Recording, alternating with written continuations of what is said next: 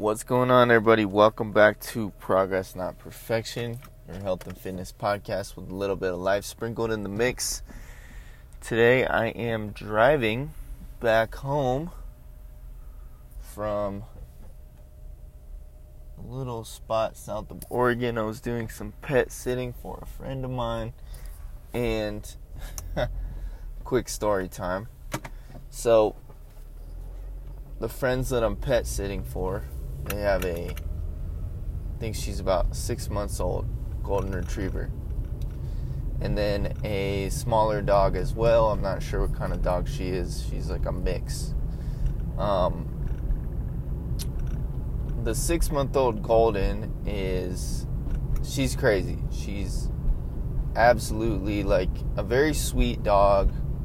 She's super smart, but she's mischievous. She was getting into all kinds of trouble, digging up the yard.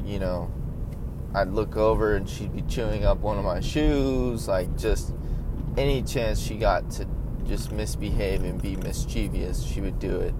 And she just needs a little more training and whatnot. But I was basically ready to go to bed, and I was in the room and I heard some terrible noise, like a crazy dog fight was breaking out. The growls and crying and snorting and snaring, like all of it sounded like an intense dog fight, right? So it woke me up. I walked out of the room and saw the golden retriever with her jaw gripped around the smaller dog and shaking it pretty violently. And the smaller dog, she's pretty big dog, like she's pretty fat, she's overweight. So the smaller dog was crying, and I broke them up. I had to break the golden retriever, I had to pry her off of the smaller dog, Lucy. And by the time I had done that, there were some bite marks and some blood. So me not being a dog owner and never experiencing this growing up with dogs, I Googled it. I also called several people that I know who are dog owners who would know what to do here, because I didn't know if I needed to bring her to the vet or what. So I cleaned up the area. It wasn't a very deep puncture wound, but I cleaned the area, disinfected it, and then I called the owners, let them know what was going on. They said they're going to take her to the vet in the morning, and got it all handled and whatnot, and that was my night last night. That was my experience in pet sitting, right? So I don't know if I'll be doing that anymore. But so this weekend for me was kind of crazy. I was running around, I was going to the gym, personal training sessions, and then I was running back to this house, which is another 20 minutes out of town. So I was just kind of going back and forth a lot to make sure these dogs had what they needed and they were fed and walked and given attention and made sure they were okay. And so my routine was totally messed up, right? But I totally overate on, I think it was Saturday. Yeah. Saturday, I totally went over my calories, right? I just decided that, okay, I've been really, really good this week. I've been really, really strict this week with my calories. And I totally had a moment where I said, fuck it. Which is normal. This is normal. It's normal to have these kinds of moments. If you are on this journey long enough, you will have some moments where you just say, fuck it, and you go over your calories. I maybe went over 500 to 1,000 calories. Maybe 1,200, as far as I know. I did track most of it, but some of it was untrackable or hard to track. So That being said, I want to talk about why the weekends are so tough. Because for a lot of my clients, the weekends are extremely challenging, especially with, everything being back open and everyone wants to get out and be more social. And so there's a lot more drinking, there's a lot more eating, there's a lot more being happy, which is honestly, I love it. It's a great thing. It does make it hard for being in a calorie deficit, but it's so much better than being on lockdown with you in a pantry of food, right?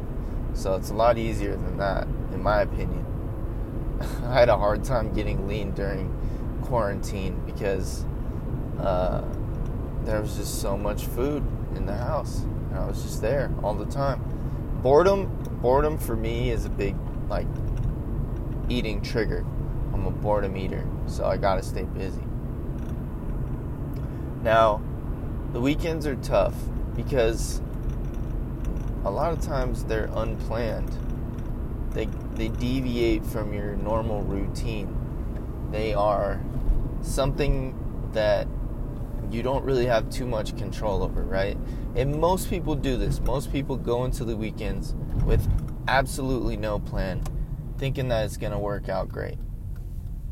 They don't have any foods prepped in their fridge. They don't have any plans of where they're going to eat or what they're going to eat on the menu when they're going out to eat. They don't have any plans as to if they're going to drink alcohol, how many drinks they're going to have. And I'll say this too because, I used to drink a lot of alcohol, but I don't anymore. Just because you're going out to drink with friends does not mean that you need to get drunk. Having 2 or 3 drinks is totally reasonable, and it'll fit within most people's calories. When you start to have more than 3 drinks, now you are taking calories from food that you actually need, right? And when you start drinking that much, your inhibition goes out the window. Your ability to say fuck it is a lot easier. So keep that in mind. Alcohol there's a lot of calories in alcohol. It's 7 calories per gram. Carbs and protein are only 4, so it's almost twice as much. Dietary fat is 9. So alcohol is almost as calorically dense as dietary fat. So keep that in mind. Another thing too is when your inhibition is low, which alcohol is notoriously connected with eating low quality food, eating greasy fast food. I can't tell you how many nights I've been blacked out eating pizza or Mexican food in my teens and early 20s. This also makes it hard because you really don't care when you're drinking like that. You really don't care about what your body's gonna look like, right? So I want you to, instead of looking at the weekends as, oh, I worked hard all week, I deserve it, I want you to look at the weekends as, I want to treat my body right. I do deserve it. I deserve to treat my body well and treat my body right. And one question you can ask yourself before you go ahead and just throw all of precautions to the wind and throw all plans out and throw all eating guidelines out the window, one thing you can ask yourself is this treating my body right? Most likely having 5 or 6 drinks, having the appetizers, having the pizza, having the Mexican food, having a big burger, all of that, and not having a plan of how you're going to mitigate those calories. Most likely that's not treating your body right. You're not going to wake up the next day feeling like, oh yeah, no, I feel so great. You're going to wake up the next day feeling guilty, feeling shame, and feeling regret. And then that regret, that guilt, and that shame is going to spill over into the next day. And then there's two categories of dieters, I'll say. One of them is the over-restrict the next day. So this person will absolutely not eat anything all day, and they will neglect food all day because they will be quote-unquote punishing themselves. They may even do cardio to try and burn off all the calories that they overate. And then there's category number 2, the binger, who will continue to drink and say fuck it and go out to brunch, then go out to lunch, then go out to dinner, maybe snack in between, maybe be drinking all day again. So neither of these categories are going to get you to your goal, right? Here's what to do instead. If you have a night where you know you went over your calories, where you know you didn't stick to the plan, because you're human and it's totally normal for that to happen. We're not robots. Plans change, things change. But go into the weekend with some sort of plan. Plan out as many meals as you can. Plan out as many activities as you can. Figure out what kind of foods you're going to bring to the lake, to the park, to out hiking, to the barbecue. Figure out what kind of foods you're going to bring to the barbecue. Figure it out.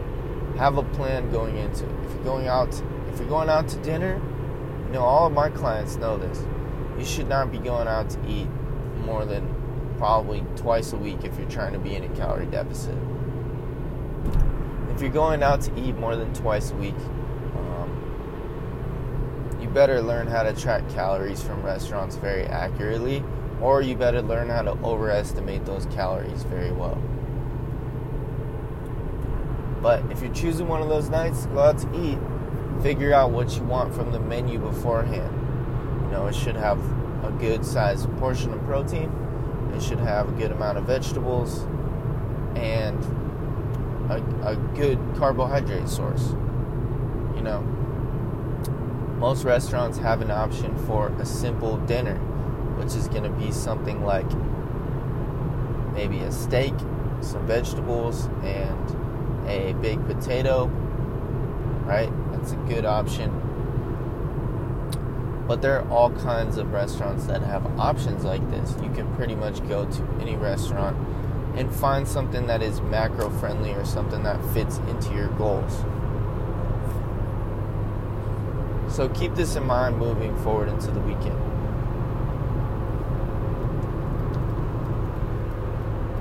Also, it may be beneficial for you to try to switch your mindset to, instead of I was so good all week and I deserve this, to how is this going to make me feel tomorrow? If you can play the tape forward to how is this going to make me feel tomorrow,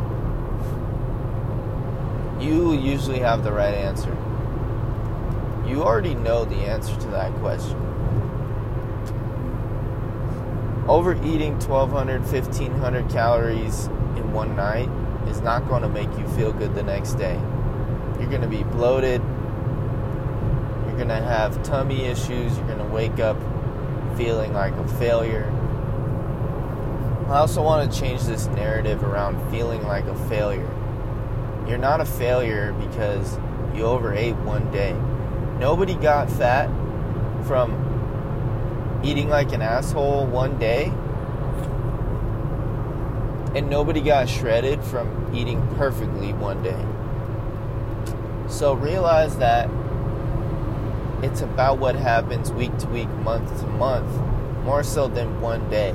Now, if this is happening every single week and multiple days a week, then yeah, there is something to look at. You need to figure out how to rein that in.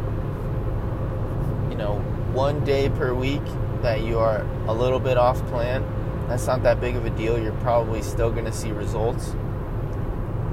But 2 or 3 days a week, you'll definitely not see results, and you may actually be gaining weight. So, just something to think about. Hope you guys found this helpful and found this episode useful. And I will be back on Wednesday with another episode. And talk to you soon. All right, bye.